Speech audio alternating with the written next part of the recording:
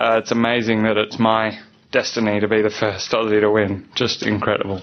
And your dad was here to share it with you, which must have been even more special. Amazing that he was here. And, you know, a hug with him behind the 10th green there when it was all over was something I'll never forget. I'm sure almost every Australian golf fan remembers where they were the day Adam Scott won the Masters. Certainly, today's guest will never forget. Hello and welcome to The Thing About Golf, Golf Australia magazine's ongoing quest to answer the unanswerable question, just what draws people to this infuriating game? From lifelong duffers to the very best in the world, to entrepreneurs and administrators, we explore what makes golf so much more than just a game for so many. Today's guest is Phil Scott, best known as the father of Adam, but a man who's independently spent his entire life in and around golf. From an unusual introduction to the game at the age of 14, to leaving school 2 years later to take up a professional traineeship, to standing in near darkness in the 10th fairway of Augusta National Golf Club, watching his son create a piece of Australian sporting history. It's been quite the journey for Phil Scott, and it's covered almost every facet of golf and the industry that surrounds it. And today, we get to sit down and hear at least a little bit about how it's all unfolded. I caught up with Phil at Sanctuary Cove on the Gold Coast, and I got straight into it by asking him, what's the thing about golf for Phil Scott? Well, the thing about golf for me, Rod, is that golf has been my life and everything else has been supplementary almost, leaving school at 16 and becoming a trainee pro and getting to the age and stage I'm at now. Those intervening years have only been golf in a lot of different ways, lots of different types and parts of golf that I've been influenced by. And now as I'm at the age where reflection is a positive thing, I'm really happy looking back and thinking this is what I did with my life. The game's changed massively throughout that 47 years. I like evolution. I like change. It's part of getting things right, I guess. Doesn't mean everything's right in golf, clearly, but as an opportunity to spend your life in something, I lucked in getting it as golf. You've picked a pretty good one. Anybody listening to this will agree with you, of course, because if you're listening to this and you don't agree with that, you're probably looking for another podcast. Let's go all the way back, Phil. An awful lot has happened in all there, and we'll talk about that. Let's go all the way back. How did you end up leaving school at 16 to become a pro? How were you introduced to golf?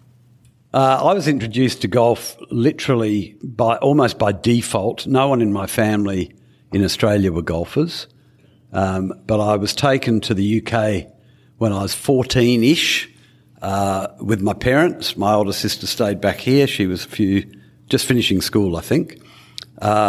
And I was getting dumped with relatives around the UK while my mum and dad went off doing whatever they were trying to do. And at one point I was dumped in my mum's hometown, which is a little small village in South Wales that was a mining village. It wasn't a terribly attractive place back in whenever that was, 1970, 72.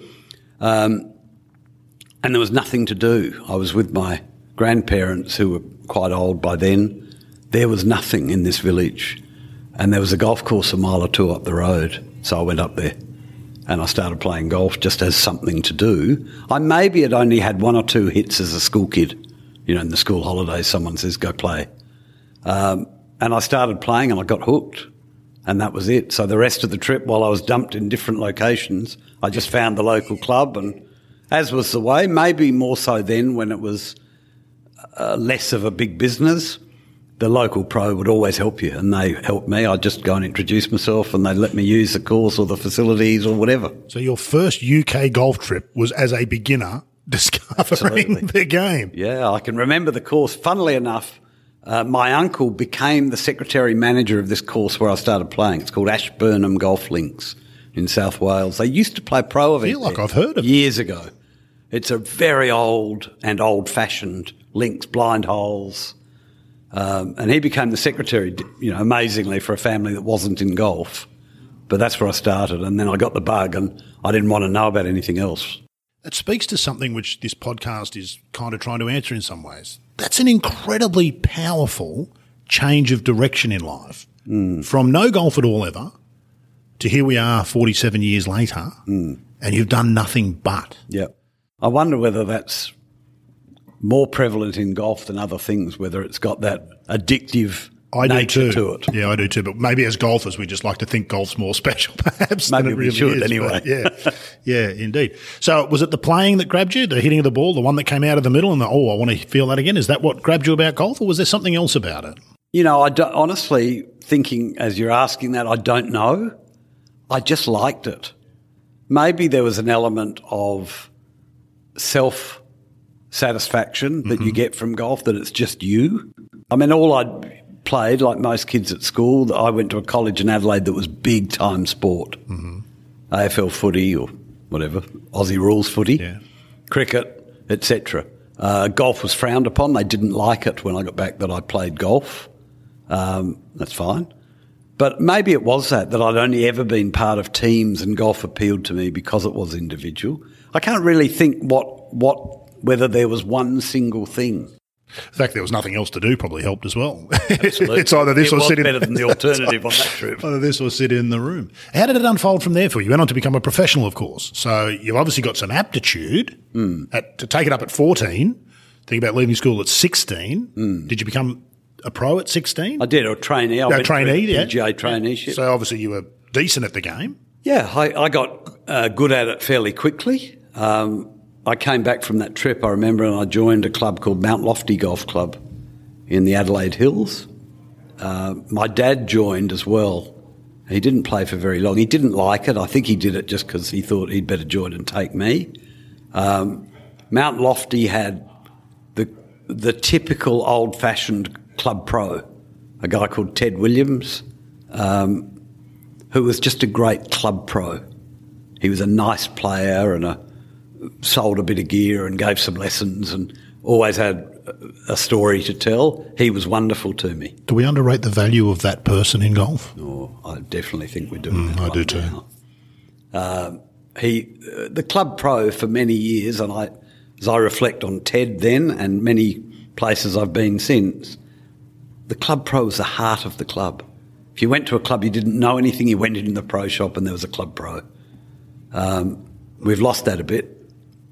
Anyway, Ted encouraged me, he helped me, gave me some lessons, he gave me a few clubs, and there wasn't much more to it, that I just played every opportunity I could and got down to 2, I think it was. And when 2 was 2, not 2 as we see today. 2, when 2 was that 2. was good enough to be a trainee. Yeah. And I went off and did my traineeship for 3 years. Yeah. At the time was your thing. I think most who have that opportunity, in their mind, the first thing they'd like to do is be a player rather than a teacher and a merchandiser and run a club. Were you in that camp? Did you want to be a player? Absolutely.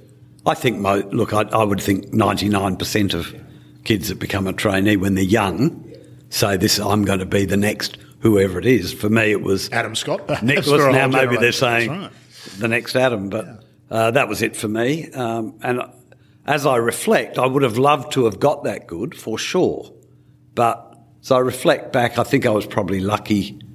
By 19 or 20, I realised I wasn't going to be that good. And what is it that you realise? We hear a lot of people say this. What did you realise? Obviously, you're playing with players who are going to go on to be that good. What did you notice about? I played with a few guys that were that good. This was back in the days, of course, when the Aussie Tour was, quite a tour. I don't know what we had, 15, 20 events. Tournaments, some of the overseas stars came and played. So it didn't take much to get an opportunity to get a game with Bob Shearer or whoever. And I played with a few of those guys and thought, they're a lot better than me. And I didn't really know how to get any better, in truth. All circumstances are different, but of course we didn't have the technology you have now. You couldn't look up YouTube and study swings. And it'd be fair to say my boss when I was a trainee was not looking at me thinking I can really help Phil get to be a better player. Phil, there's some clubs out the back that need repairing. He was thinking, good, here's Phil, I don't pay him very much, he can do all the work. So there wasn't a huge encouragement. That's not any big deal to me, it's just how it was. And I think then I realised that level of playing was beyond me. There's a difference that's pretty obvious pretty quick. I think most recreational players who go to a tournament for the first time are quite surprised at just the level of talent and skill of the touring professional. It's off the charts compared to anything you've ever seen, be it good players coming to your club plus markers.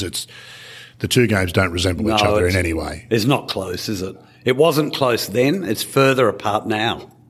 Has TrackMan technology, some of those things you mentioned, has that widened that gap?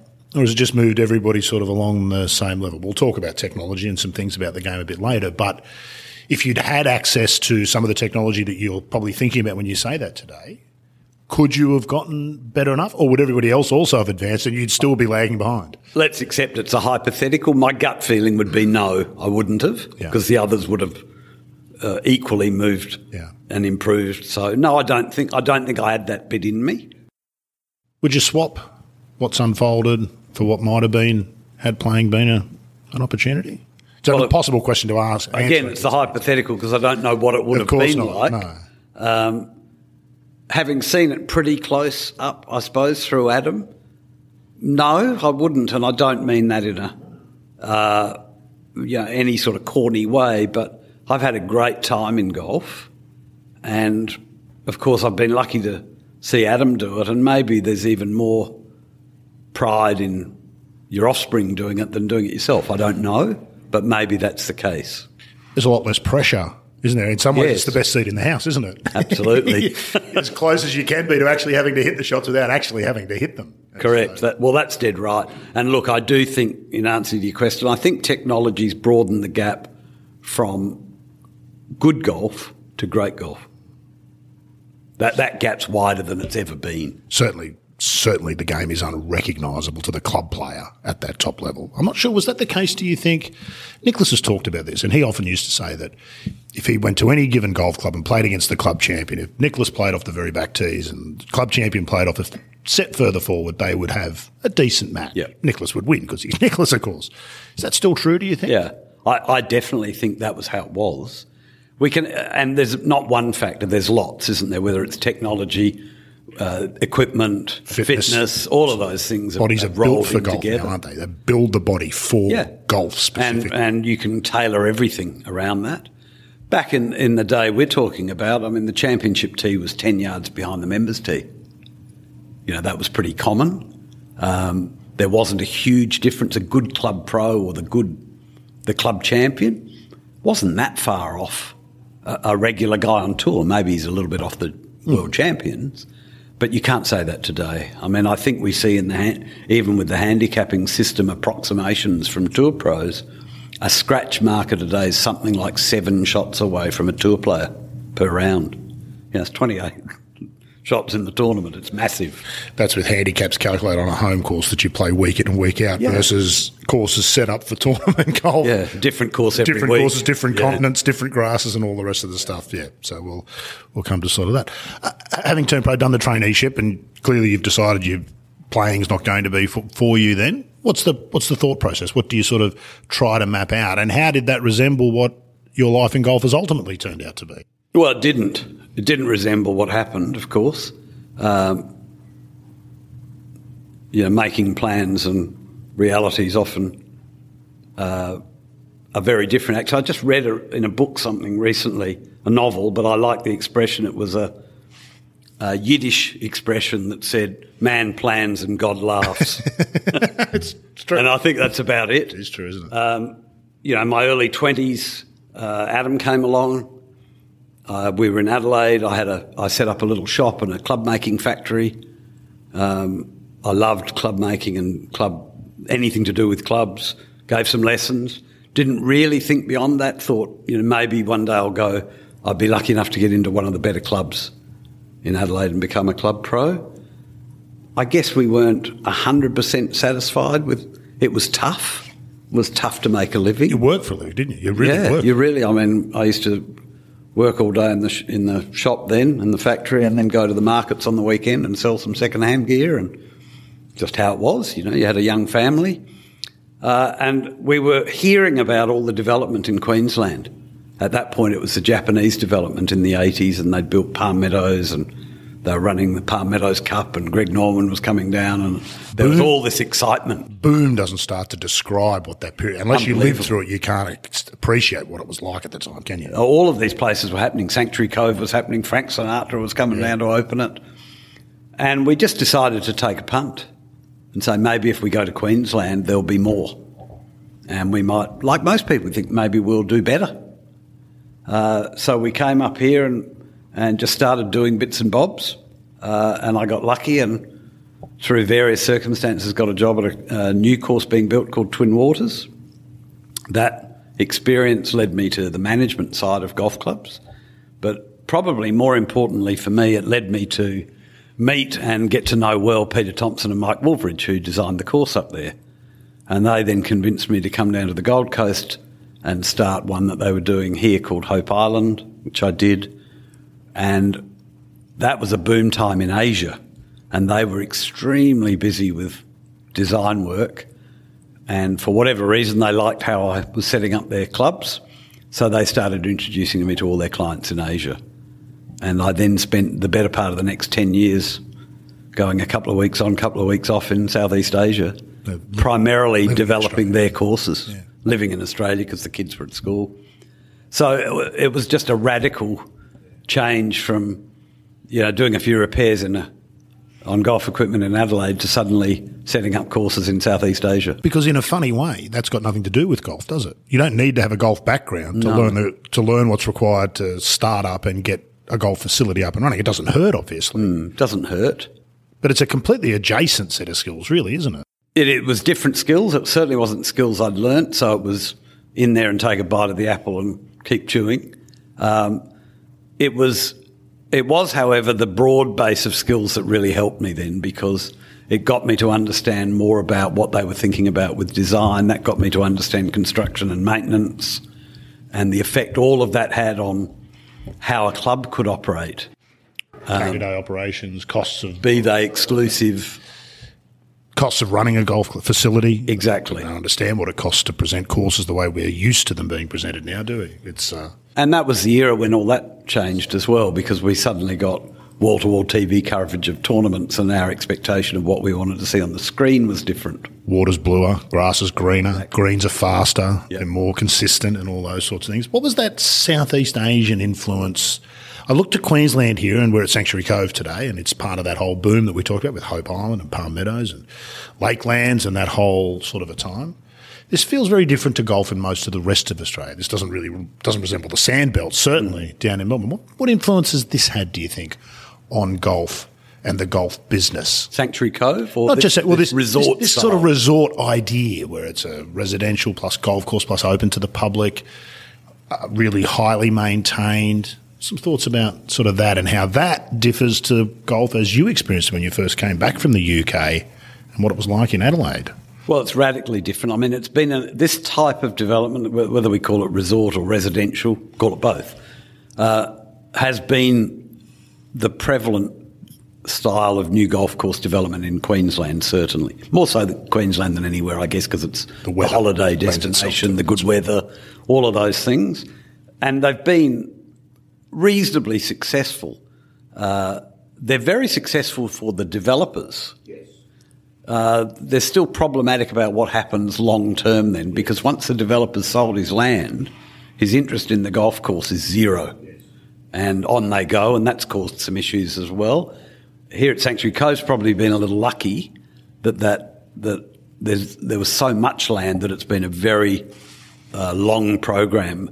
And that's enabled the golf club with some good management practices to secure itself for the future. Just staggering development, this one, isn't it? The size of this is jaw-dropping. It could never be justified in dollar terms again. If I remember rightly, back when this opened in 1988, Mike Gore was the developer. I think he spent $800 million then. Good Lord. Getting all this together. Lord. God knows what that would be now, but it wouldn't be affordable or provide a return. So these golf courses right through Queensland in this style have been successful, and they're a big part of golf. No, they're not Sandbelt. No. There's some fine golf courses here. Have they been good for golf? That's a different question. Have they been good? Yeah, I think they have, because they've been part of a lifestyle in golf. Buy your property, live on the course. Even though I think that's probably only 20% of people that buy round courses play. I think the numbers, it was about 30, 10 or 15 years ago from memory. Right. Most who bought didn't play. But it's a nice lifestyle, isn't it? Because you've effectively, even if you're not a golfer, you've got a parkland around your properties. And someone comes and maintains it every day for you. Keeps it looking quite nice. good. Who wouldn't want that? That's So I think they've been good for golf. The long-term future for some of them is going to be problematic.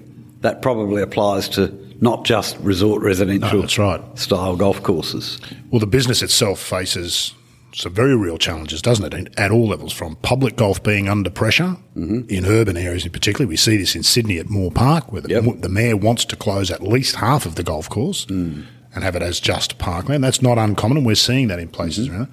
What role do you see public golf playing? It feels to me like it's private golf, funnily enough, that should be really worried about some of those issues with public golf, because without public golf, I feel like the tap stops running to private golf clubs. It's a complex issue, would be my thought. Of course, having less and less public golf, which has happened through, say, my time in golf, is a negative. I think that's a given if you're a lover of the game and you want to see the game succeed and even accept the evolution. That public golf, for a lot of people, is kindergarten or primary school into golf, isn't it? Mm-hmm. Even if you accept that some private club golf is aspirational, and even if the private club model's got to change, there's a fact either by the volume of golf someone wants to play or the capacity that they have to pay that we need to have these affordable, accessible facilities that people can go along and start or just play their whole life at and say, I play twice a month, this will be fine for me. Not everyone wants all the trappings or wants to think they're going to be great. They just want to have some fun. There's a lot less of these facilities around now. I think that's disappointing. I understand it because so much of the Australian population's in 5, 6, 7 centres, isn't it? And the land's so valuable. But for whatever reason, it's like the example you said about the Mayor of Sydney. It kind of undervalues what golf can do for a community to think that. Of course it's evolved, like tennis has evolved and half the tennis courts aren't around that used to be.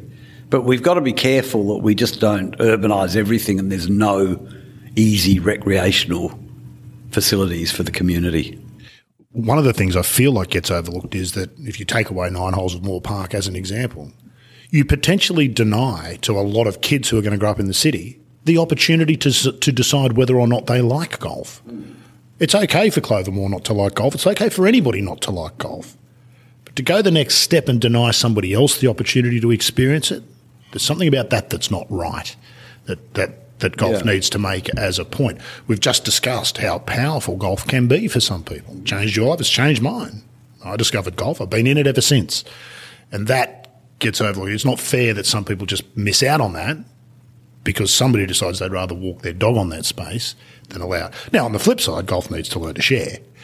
Public golf. Well, I think that's the evolution. We've just got to look at it differently, not necessarily say, let's close that and take that away. That's right. Why can't we learn to interact differently?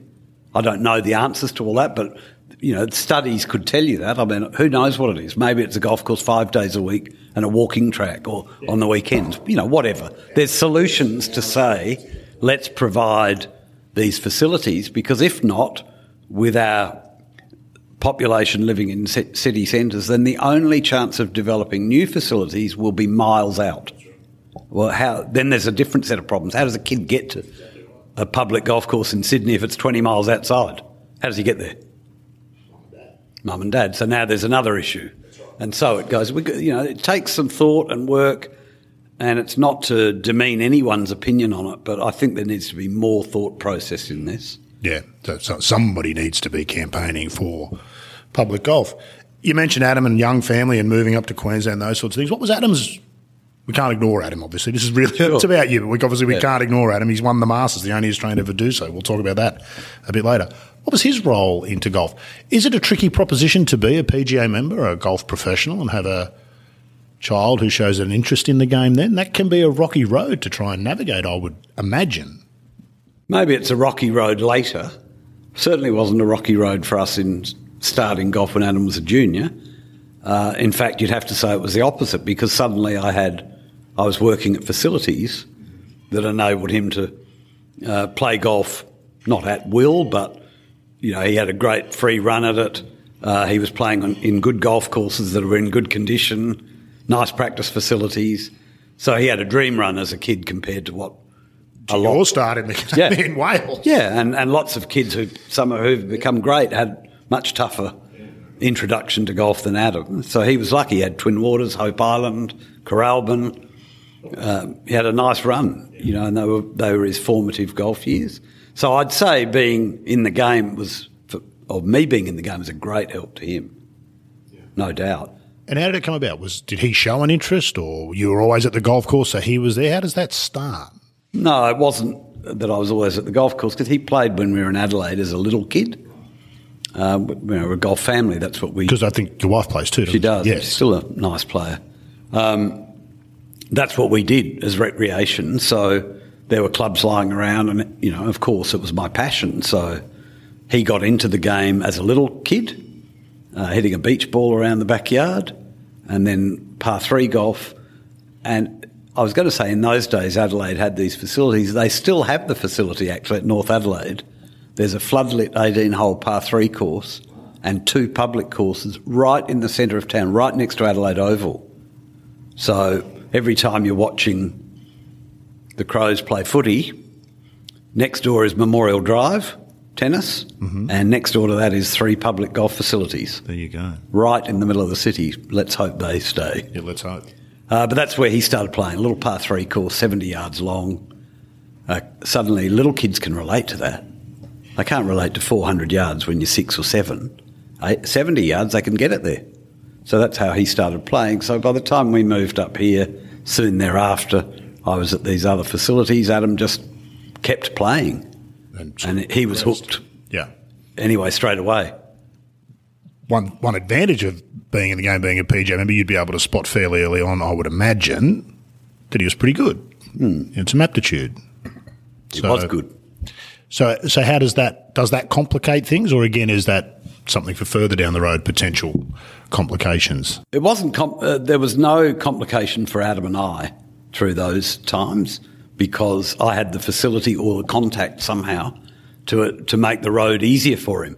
Did you coach him when he was young? I did. I coached him till he was 20, till he went on tour. Right. Okay. I didn't realise that. There you go. Yeah. Okay.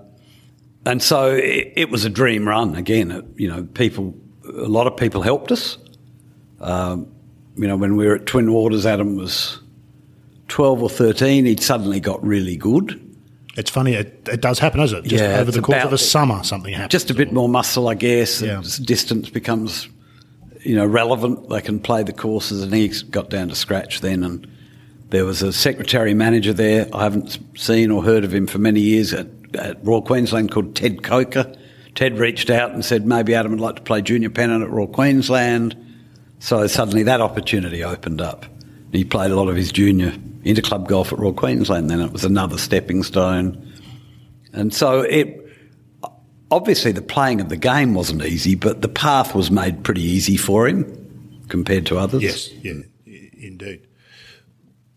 You would have seen over your time right through the game that path go wrong for a lot of youngsters and parents. It can be difficult, can't it? Either the youngster doesn't want to or does want to. Parents that can be overbearing. Did you see much of that with Adam during that junior pennant, that sort of whole very much club amateur stuff before you go to that next level where you start playing state events and then obviously national events and then turning pro? Did you see much of that back then? And there was a lot of it. how'd you avoid it? Maybe we avoided it just because I knew the game. I don't know, really. I observed it from roughly when the kids got good, not great, but good, 2, 3, 4 handicap onwards. Where you can see the light from. Yeah, and then suddenly parents would see that. Perhaps then those parents aren't in the golf industry, so they're not as knowledgeable, maybe. I guess it's not a prerequisite, but perhaps it helps. There was a lot of kids that were then put under incredible pressure at a point when they shouldn't have been. There is a point when you want to get really good at golf where there is pressure and you have to learn to deal with it. But when you're rolling along when you're 13 or 14, it's still got to be fun predominantly, or there's a great increase in the chance that this will go pear-shaped somewhere. Friend of both of ours, Mike Clayton, he asked this question the best, I think. How do you raise somebody like Adam who's clearly gone on to win the Masters and is yet still a good bloke? Can't be that easy. The world you move into on the US tour and the European tour, huge pots of money, sharks everywhere, deep pool, lots of people sniffing around. How would you know who you can trust and all that sort of thing? Hard to prepare somebody for that life, I would think, and to suddenly drop into it, as some have done, that can be very difficult. How do you prepare for all of that? That's jumping ahead a bit, obviously, from junior pennants and pennants, but I get it. It's a bit, at the end of the day, it's a heartbeat from 17, 18-year-olds winning national titles to 20 years old on tour. It's quick. The transition's quick. When I reflect back, again, I'd think probably because I'd had a pretty good schooling in golf by then.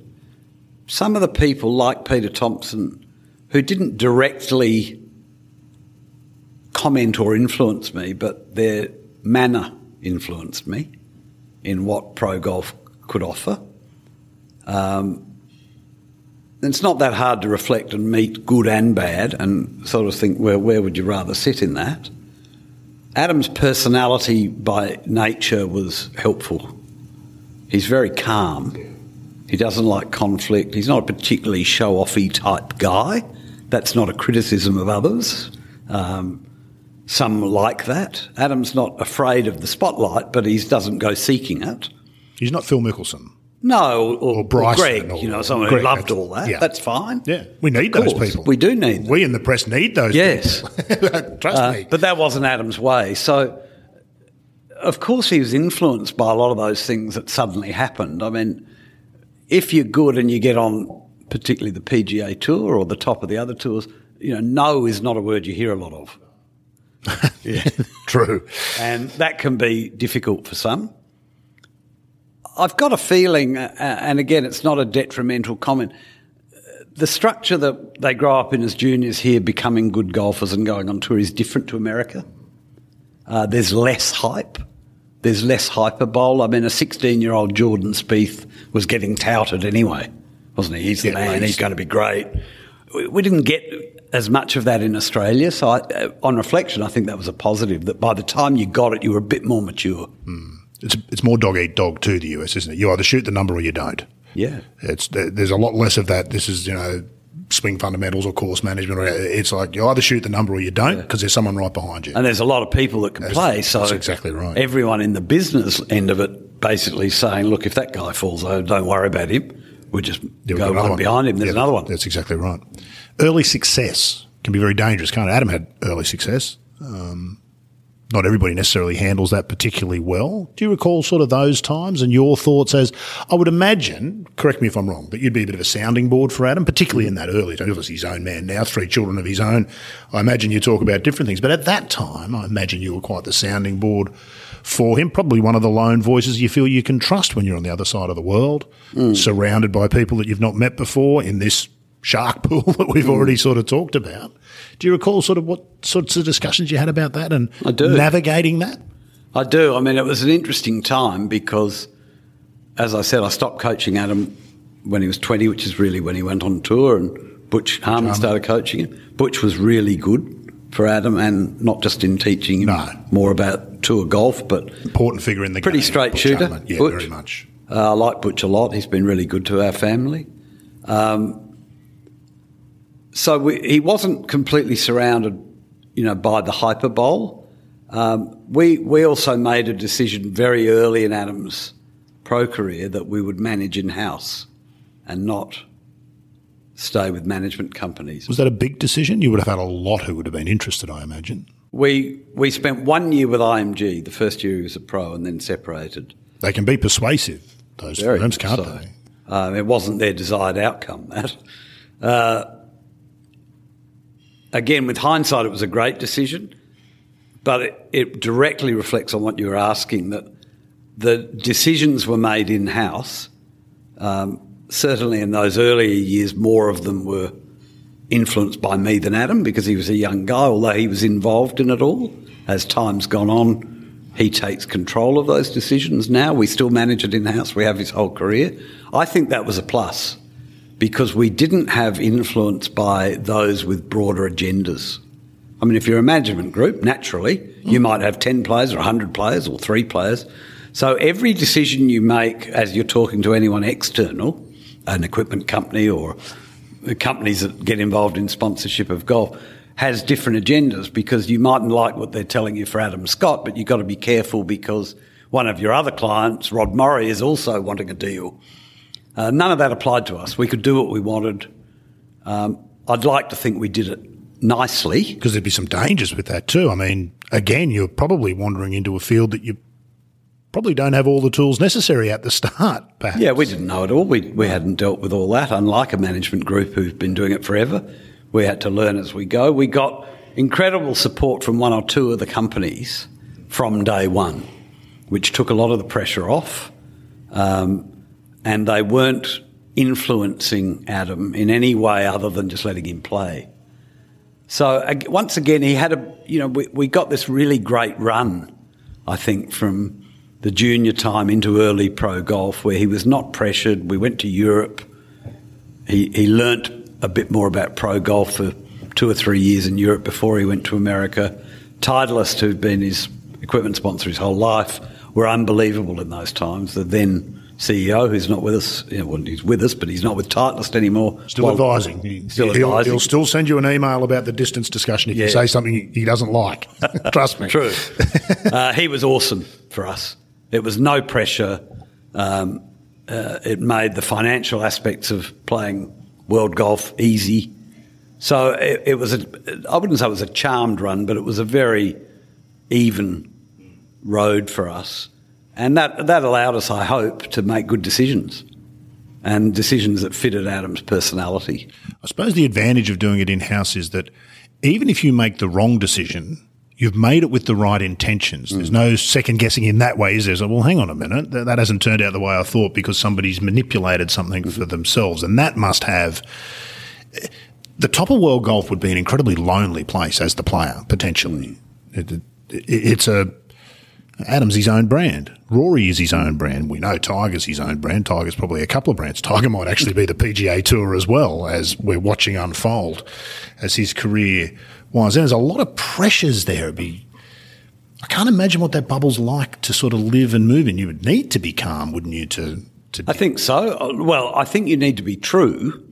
So if you're not a calm personality, then you need to reflect what you are. I think that's a key anyway. Adam was calm. I'm sure we made plenty of bad decisions or questionable decisions or whatever, but they never really worried us too much because it was just us. Not fatal. We just fixed it up. It wasn't affecting anyone else. We didn't do anything wrong. So, have you enjoyed that as a business? You've gone from running a little factory and working on golf clubs, which is very simple and straightforward and uncomplicated, to opening golf facilities and resorts, which is somewhat more complicated and involved, to climbing into the upper echelons of entertainment and sport, PGA Tour, the top level and those sorts of things. That's a whole other world again. Have you enjoyed that? Oh, I did. I mean, I think I'd say, 98% of it I've loved. Most of the people have been great. Anything at that level of business can have some moments that aren't ideal. But they've been few and far between. I loved it. I mean, it was golf. Same thing. All of a sudden, I'm still in the same industry and I've learnt lots of stuff along the way, and now I'm doing it for my own son and watching him succeed. None of the difficulties seemed that difficult, really. It's a long way from Mount Lofty to Augusta National. It is. Same hills, I might tell you. Same skill set required to walk the place, which brings us neatly too. We're probably going to skip a whole bunch of stuff. There's so much I'd like to ask you about. Of course, Adam did win the Masters, first Australian to do so, and I'm sure you reflect on that still probably almost every day, and what an achievement that was. Where were you?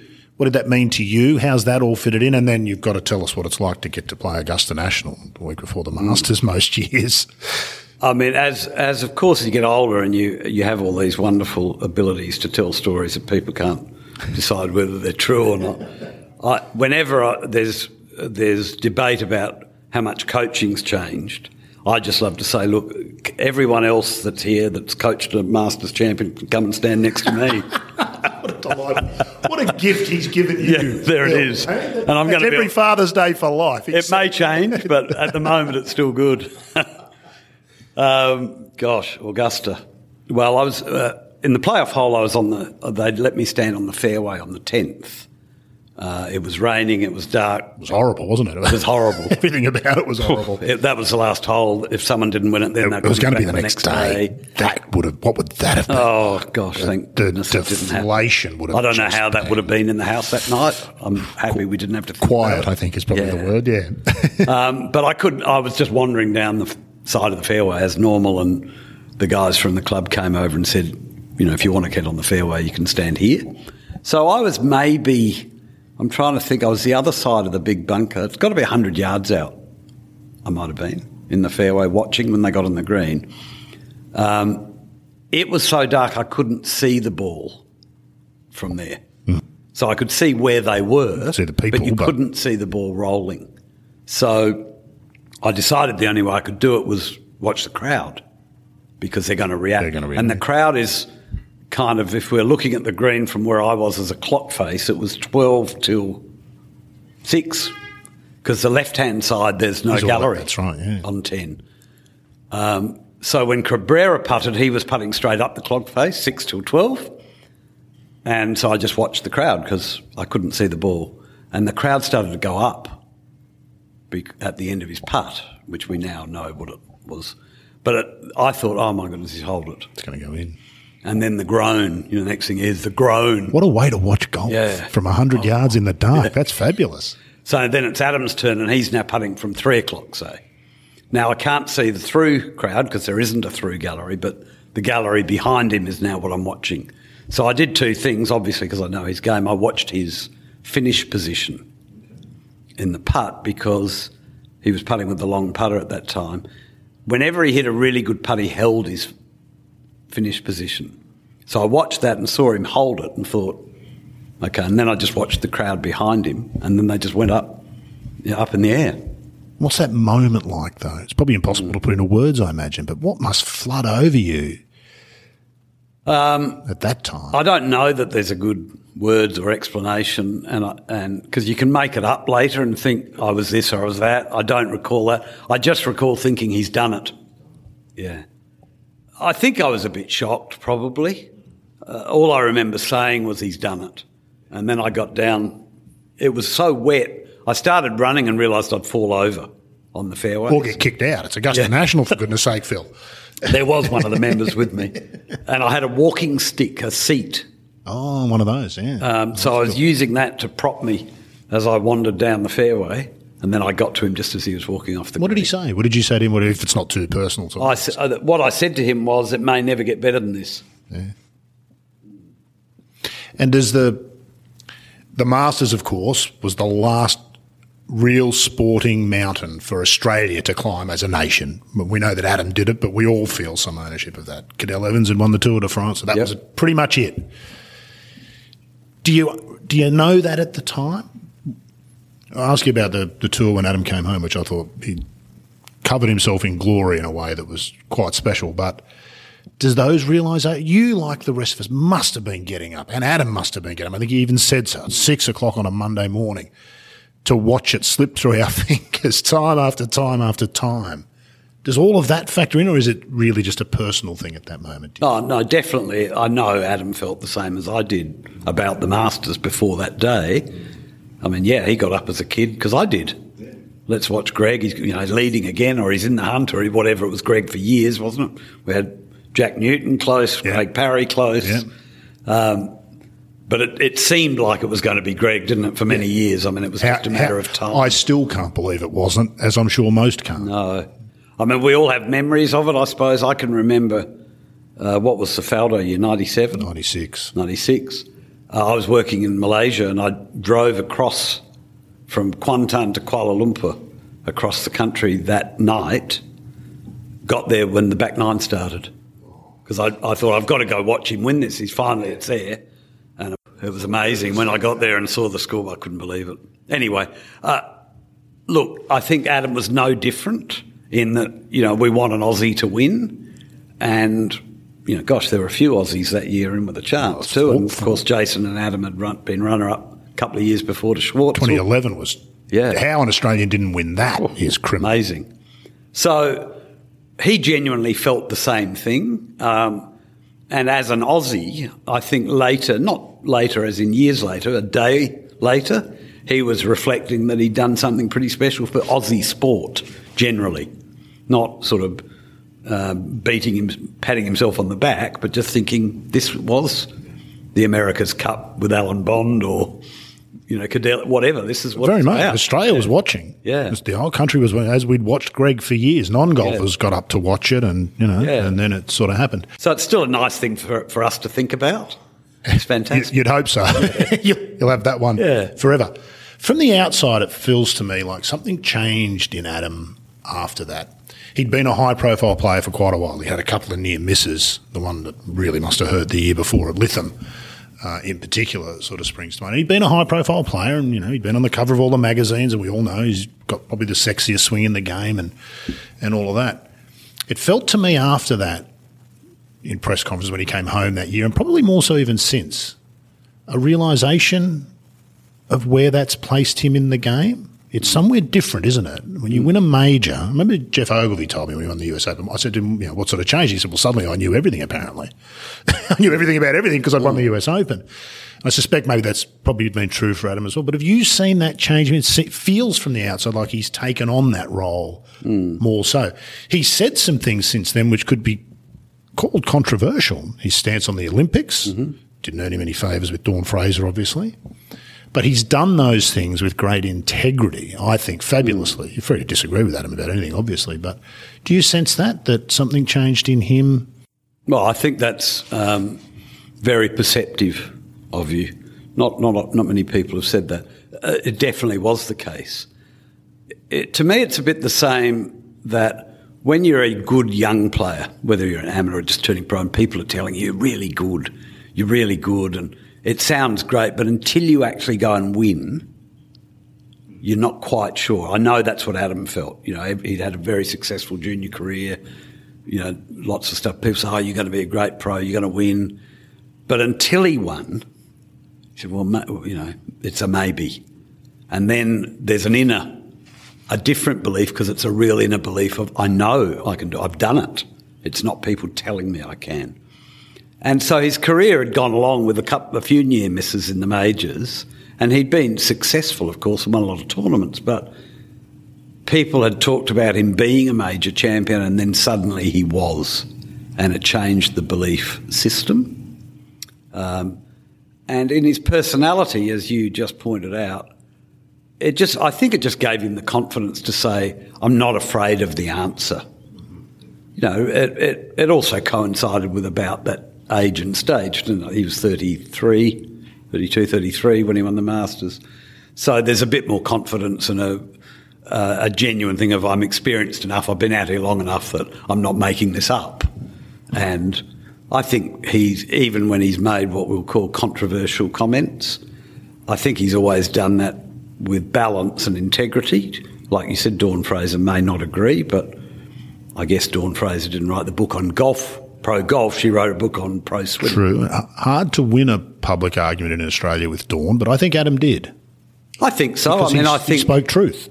You reflect that everyone's entitled to an opinion. Of course. It sometimes can be prejudicial for people whose opinions can be aired much more publicly than others, and Dawn's certainly entitled to it. She's earned it. As a family, we didn't really worry about it, only that she made a couple of comments that were off the mark when she talked about money. Well, it had nothing to do with money. Past that long ago. Yeah, and it wasn't, that was just not relevant at the time.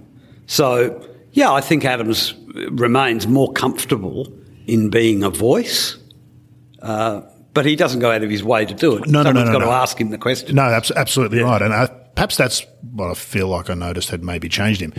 Should you choose to, being one of the best handful of players in the world in golf comes with a responsibility should you choose to accept it. You don't have to. I feel like Adam sort of accepted it.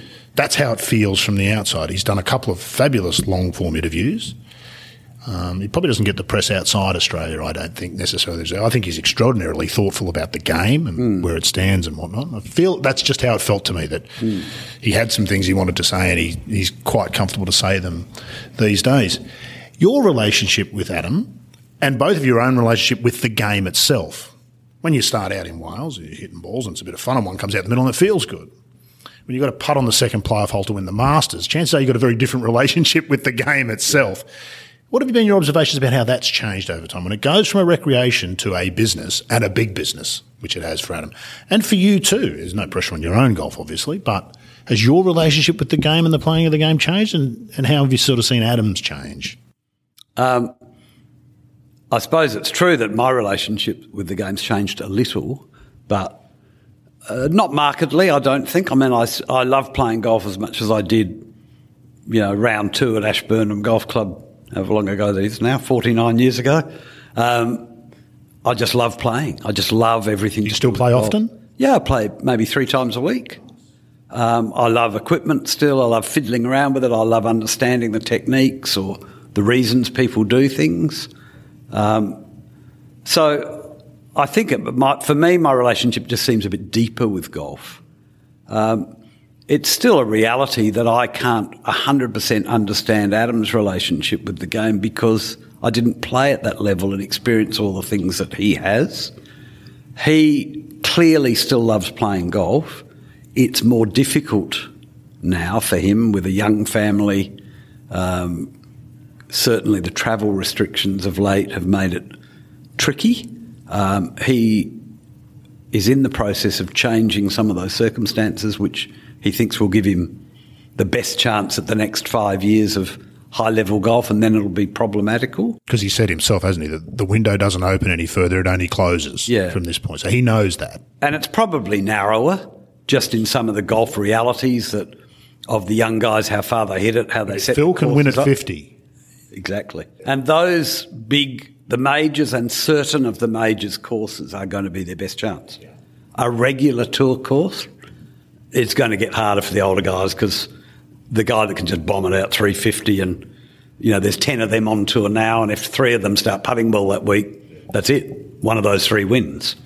I think we're going to see Adam do some more things in golf, not just playing. When he finishes, I'm certain he'll do some things back here. He's got some good ideas and he's starting to put plans in place to try and have some positive influence, let's say it that way. Whatever they are, it's not worth being too specific because they might change. Well, we saw what he did during the COVID lockdown here, playing with young players around the coast. Yeah. Just that. That's a money can't buy opportunity for a couple of kids who talk about life-changing. I think he'd like to try and influence some of the existing infrastructure to promote it more, to promote young golf more. Not just it's not about new facilities, it's about what can we do at existing facilities that'll help. I think we've got enough courses at the moment. It's a good business to fix them up, and it's a good business to start looking at a different business model for golf courses. So I'm sure Adam will do more of that. His time while he's been playing, he accepts he's got limited time in Australia. So whilst we've run a foundation here for 16 years, it's been non-golf. We don't hear a lot about the foundation. What does the foundation do? I know it exists, and I recall, did you give away some iPads a few years ago? We did, yeah. That's the one thing I can really remember about. Well, I'm glad you remembered it. Boy, that was a difficult equation, that, actually. I seem to recall that it became quite problematic. I think we gave away 1,000 iPads, and actually having to choose who was going to get them. That's awful. Was horrific. Which charity do you give to? Yeah, we did it direct with the autism spectrum people in Australia, and I think there were 10,000 applications. And then it just became really difficult. But anyway, the foundation's educational. A bit like what Tiger Woods has done with his learning centres. Kind of, except we've concentrated. It's for underprivileged, disadvantaged youth. We started it primarily with tertiary education, So this year I think we're doing 20 plus university scholarships. We've also supported the Smith Foundation, Smith Family Foundation, specifically in their role of trying to keep kids in school and then merge it into some tertiary help. We do that with a group in Adelaide as well. And that's really been what it's about. So it's actually quite a lot going on now. We're in 2 years we'll be Australia-wide with the uni scholarships. Is that what you spend most of your time doing these days? No, I'd say I spend some of my time. Most of my time is still spent running Adam's businesses. Right. Which would be a full-time job in itself, I'm sure. Yeah, it's less, but it's enough. The foundation's great. We've got a GM at the foundation who, interestingly, came to work with me at Twin Waters Golf Club 30 years ago. Wow. And he's with us still. And we keep it reasonably quiet. Yes, again, because Adam's not here if you publicise it a lot or get corporate entities supporting you or whatever, well, they want Adam. Understand that? Well, he's not here. So we can't do that. So Adam funds it all. It's a significant enterprise now in financial terms. We've always liked education as a thing. Actually, we spent a bit of time looking at Andre Agassi's charity works in America, and he focused it all on education. He, in fact, built a school. Wow, okay. From literally primary school to college. Wow. Amazing job. Yeah. And we realised how much it changed people's lives in that underprivileged sector if suddenly a kid was given the opportunity to a tertiary education. And education is the answer to all of the world's problems, isn't it? It really is. It is. The more people you educate, the better the world becomes. So that won't change. We'll keep doing that. But I think he'll do some more golf things when he's back here. Quickly, I've just noticed the time. I've kept you longer than I meant to already. Let's touch on a couple of things quickly. The state of the game here in Australia professionally, problematic. Do you see any solutions? The problems mostly seem to be from outside in many ways. Australia can no longer afford top-line players to come and play here as we could in the glory days when Greg was the world number one, before that Jack and Arnold and Gary. That's very difficult without government money for Australia in this day and age. Do you see any – are you hopeful about the future of Australian professional golf? Well, look, I'll try not to answer it in too long-winded a way, but it's of great interest to us. Top-level tournament professional golf in Australia is completely reliant on government money now. We know that. I think that's a really dangerous position. And it has to be the case that our two main official bodies in Australia, Golf Australia and the PGA, had their head in the sand for some period of time in this era when professional golf has changed dramatically. And it has changed dramatically in the last 24 years. And the line in the sand was the start of the Tiger Woods era. It became a big business. It was always a good business. Now it's a massive business. Tournaments are actually events, aren't they? They're not a tournament, they're an event. They're events. They're entertainment. It's made for television. I'm sure if you asked a collective group of the world's best players, they'll say to you 4 events matter and the rest are entertainment. That's the truth of it. Yeah. That's nothing wrong with that. No, I think Adam but put now it at 9, didn't he? The PGA Tour is billions in TV rights. We haven't touched on the PGL or the Saudi golf yet. So, that's happening because it's TV. If it wasn't TV, no one would be interested in it. So we've grown the game as a visual spectacle on television. We haven't necessarily grown the game at the grassroots level. There's no more players. Just through COVID, they're playing more, but there's no additional players. But also because of that TV interest, that brings corporate sponsorships. And it's just big business now. And there needs to be a recognition of that. We can all accept that Australia's in a difficult position there geographically. We're separated. It's a small market. But we can't, clearly to me, we can't rely on local sponsorship to a level that would get enough money in to have world stars here, other than just paying 1 or 2 of them a lot, which is fine. It's what we've done for the last 20 years. But unfortunately, if 1 or 2 of them don't play well that week, you've achieved nothing. I think the official bodies, our 2 main bodies, you have to take some responsibility for that because they are in charge. Maybe they haven't looked in the right areas to acknowledge that problem as much. And whether that is the field they should be in of really worrying about top-level pro golf or not. It's another question, isn't it? Is a whole different question. My feeling is unless we make a formal affiliation with another tour, we're not going to increase our only 2 significant events in Australia now to world level. I mean, they're so far behind now, Rod. The danger of that co-sanctioning, of course, is that it comes with dilution. So you lose some of the Australian spots, which is one thing. But if, for example, the Australian Open was to co-sanction with the European Tour, it essentially would go into the pot of the same prestige as the Slovakian Open and pick whatever other national open, smaller national open you want. There's a danger there, isn't there? How do we maintain our identity? I maybe have a different view of that, rightly or wrongly. It's just a view.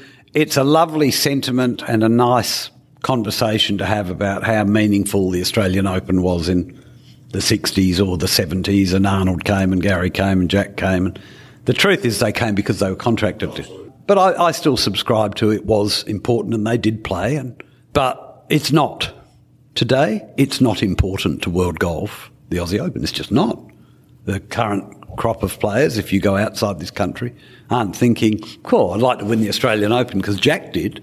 It's just not even on their radar. The Tiger never won it possibly hurts us a bit, to be honest with you. Maybe. There's a little bit of that in there too. Don't mind that. That's a good point.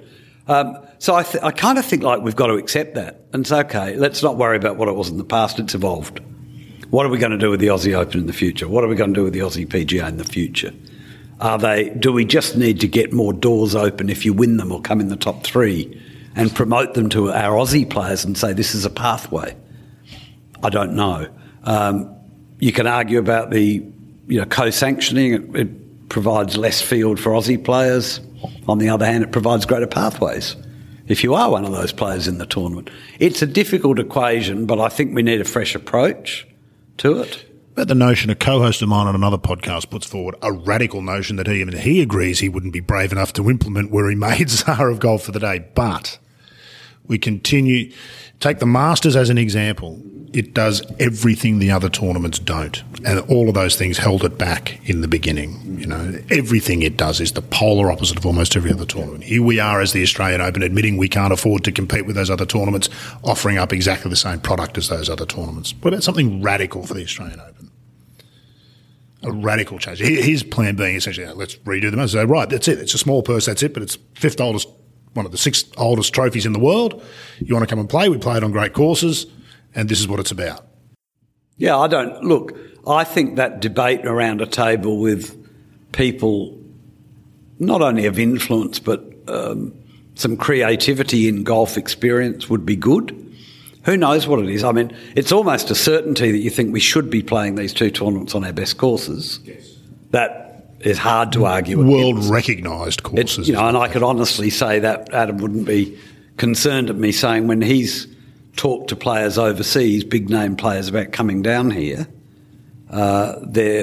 if not their first question, their second question is, what course am I? Am I playing one of those good courses? Rory said that he would have played the Australian Open if not for COVID because it was going to be at Kingston Heath. And I've talked to Rory myself about that, and I know that's right. Yeah, I don't think he would have said it if it wasn't. Yeah, now, I don't think that means he was going to play it for free either. Different point. Yeah, I'm sure he wanted some incentive. Doubt, but still, yes. If you tell them you're playing a course that doesn't rate, there's a why would I take a 20-hour flight It down is there. What we have got, isn't it? We've got some great golf courses. We've got some great attractions. We could build things around that. It's a work for the LPGA with the Women's Open, I think. Those great golf courses in Adelaide, and the golf that's exposed some of those players they took those 3 courses. They've played that rotation of the Ladies Aussie Open are awesome golf courses. And great golf to watch. The spectating experience is magnificent to see these players work it out. They're not used to that sort of good golf. As it gets, the ball bouncing, it's on and running. The ground and pitching to chip really 4 irons. Oh, it's phenomenal stuff. Absolutely. The opposite of perhaps what we'll see at the US Open men's this week. Very much so, which is on this week just to date when we're doing But this. A radical, you said radical. I don't mind the idea of that either. Might be time, mightn't it? It might be time. It might be time to push them together and say you're playing for both, or it might be time to play it under lights.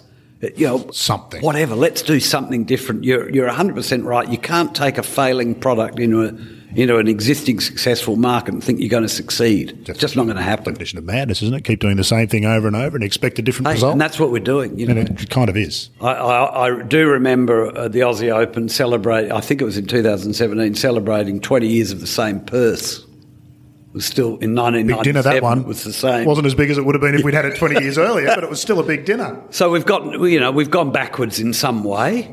And it's not to say everyone's hopeless or I could have done it better or whatever. The rest of the world's gone so far forward at the same time as well. We talked at the start. It's evolved. Golf's evolved into a big business.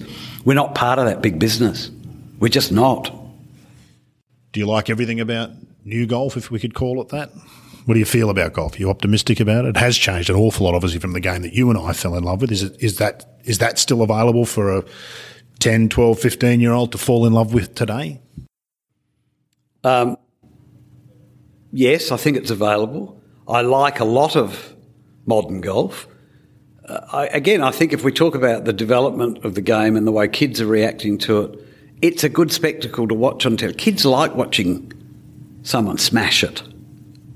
That's kind of what these young guys are growing up. Remember that's what they see golf is. But they're only being told that, Phil. I defy even you to stand behind Adam and tell me how far he's hit a drive, because the difference between 280 and 330 is certainly on television doesn't show unless you put a grid on the fairway. No. And distance being relative, I accept your point, but Norman smashed it. That's why people went out to watch him. He just smashed it on a scale that was workable for golf courses. There's always been long hitters. Of course there has. And there always will be. But what we see now, I think, is beyond that. This will be my point to you of, yes, the kid watches telly, he's just being told that Bryson is smashing it, it's at miles. But when he sees the ad come on during the telecast, or he picks up the golf magazine, or he walks in the pro shop, every influence from every major company who sells equipment is speed and distance. That's all they talk about. I don't recall seeing a poster in the shop that says precision, artistry. It's not. It's speed, distance, and that's the modern way. So is that a dumbing down, or is that putting it too strongly? Are we dumbing the game down in some ways? No, it's not putting it too strongly. It sells because that sounds good on telly, and then the equipment company, as they would if you and I owned it, said, Justin Thomas hitting a long way with that driver, I'll promote that. So people run out and buy this driver that Justin Thomas has got because he's hitting it a long way. The fact that they can't hit it at all, well, we know that's always is irrelevant. We know that's always been the case. Just the scale of that's probably changed. Does that change the nature of the players at the top of the game? Does that help or hurt Adam, for example? Adam's probably average driver these days. He's always been long. He's obviously a fantastic ball striker. Does it change the mix of players at the top of the game? That's what it feels like has happened. It is more one-dimensional at the top. It used to be the case that not all good players were long hitters. Yeah, the short hitter had a chance, didn't he? Gary Player won a lot of tournaments in Nicklaus's time. And Nicklaus was long and Gary wasn't. Trevino wasn't long. No, that's right. A 300-yard average now is average. That's average. It's pretty hard to argue against. If you're not long, you're going to find it tough. It's a great debate, isn't it, that they lengthen the course and they narrow the fairway and they lengthen the rough. So good luck. Where does the advantage sit? Some people argue that the long hitters, the fairway's narrower, but he's got less club, which is what the top pros do now. They say, I might as well miss it long. Bryson showed as us in November, didn't he? He just smashed it in the rough and then wedged it onto the green. Interestingly, Bryson's whole set makeup helps him, because if you've smashed it long into the rough, he might still have 170 yards in example, but his wedge is the length of a six-iron. Yeah. But he's got the loft value hitting it out of the rough. Did you play one-length clubs for a while? You mean recently? Or? I've heard in the past that you had a set of single-length irons at some point in your I've had career. Twice I've done it. I made a set 40 years ago. Okay. Back when I had a little factory and I was tinkering around. What was the idea seemed really good. The technology I had available to me... lead tape and a hammer and some araldite. Didn't help. The weights were all over the place. I think DeChambeau had the same problem, to be fair, when he initially did it with his coach, Mike Shire. I didn't know. I mean, it was easy enough to grind the heads down of the heavy ones, but by the time I added enough weight into the others, there was lead powder halfway up the shaft. I mean, the balances were awful. The concept of it always appealed to me. As you read about now, that interestingly with Bryson's success, they're not a big selling item. Has not taken off. No. Which you expected would have happened, but it hasn't. Would have thought so. The super short, I was like sand wedge in the bunker, 36. I don't know about that. It's been the criticism of your short game, isn't it? That it may be a bit difficult to learn to really control a wedge that has a 6-iron length shaft in it. I think so. You think there's a bit of logic to that? That does seem to have some merit. I don't know. I've got a feeling it won't take off. But that said, maybe it's harder for the 50-year-old average golfer to relate to Bryson. Yes. Is that with the modelling? You say, I'm like him, I'll get that stuff. Yeah, no. You can con yourself into thinking I drive it as good as DJ. That's right. I'm not sure about the rest. Adam's old now. I can keep up with him. Surely I'll play what he's playing. That really bothers me. I mean, I watch the telecast and they say, here's Adam Scott, the veteran. I think, what does that make me? Phil, he is. God, where did those 20 years go? He's an elder statesman of the game. I guess that's the point I was making, and he's accepted that, I feel. And I think it's a great thing. I think Adam's one of the best ambassadors the game has, let alone Australia. And I'm not saying that just because you're his dad. I really do believe that. I think he's been good. He's been fantastic. Yeah. I think of him, and I think of Rory, and I think of Jordan, and they're the three that stand out. Tiger never did it. He never took on that responsibility. He spent his lifetime saying nothing. But those three are thoughtful and articulate, and when they've got something to say, they say it. And look, Rory's got himself in more trouble than he ever needed to by saying what he thinks sometimes. I think that's right. You know what? I admire Rory not only because he'll do that, and as he's getting older, he's becoming more thoughtful about it. But he's also stepped up. I mean, he's the president of the PGA Tour PAC committee this year. Yes. So he's prepared to get in there and do stuff. It's not a fun place to be with the Premier Golf League and a Super Golf League lurking around. And Exactly. And he's made his comments about that, which in certain quarters haven't been well received. Of course not. With his comments certainly on the Saudi I'm not going to ask you about that because Golf League. Let's see what unfolds with that. But I would imagine Adam's been a part of discussions with some of those people. He would be Interestingly, we've been in discussions with one group or another for 7 years. Yeah, 2014 is about that. Yeah. So we'll see. It's a long time to have not got off the ground, isn't it? Concept of tournaments featuring 50 of the world's best players is quite appealing. You can imagine as a watcher, well, that'd be good. The practicalities of doing that. There's so much more to it than just the best players too. They're going to be playing for the most important events in some ways. There's a lot in golf. Golf tournaments, they're not like trains. If you just have more, then it's better. This is the whole idea of the Champions League. I had a great podcast of this, and the guy said, look, this notion was, if we just had Man U and Manchester and Manchester play each other all the time, that'd be great, because people like that logo. Well, they like it when there's something to it. Yes. They can tell if it's just a contrived, it's like an exhibition match, isn't it? And Rory and Tiger played a bunch of those in China that were... Yeah. We don't see as much of them anymore. No, we don't. It used to be skins events and all that. I'm not sure that we won't start to see those again soon, because the reality of what these leagues have taught us is there's literally a handful of players who drive the bulk of interest in golf. Now, you need the rest of the field to beat. You have to have the field to beat. But there are a handful of players who people will put their hand in their pocket and say, I'll give you $20 to go and watch him play. Yep. And there's no more than that. And there probably never has been.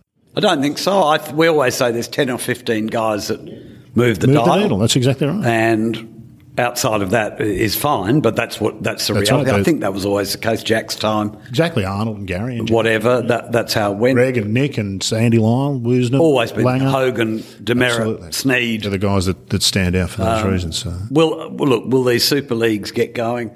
It's a tough one because they also want to do teams because that's where the big money is.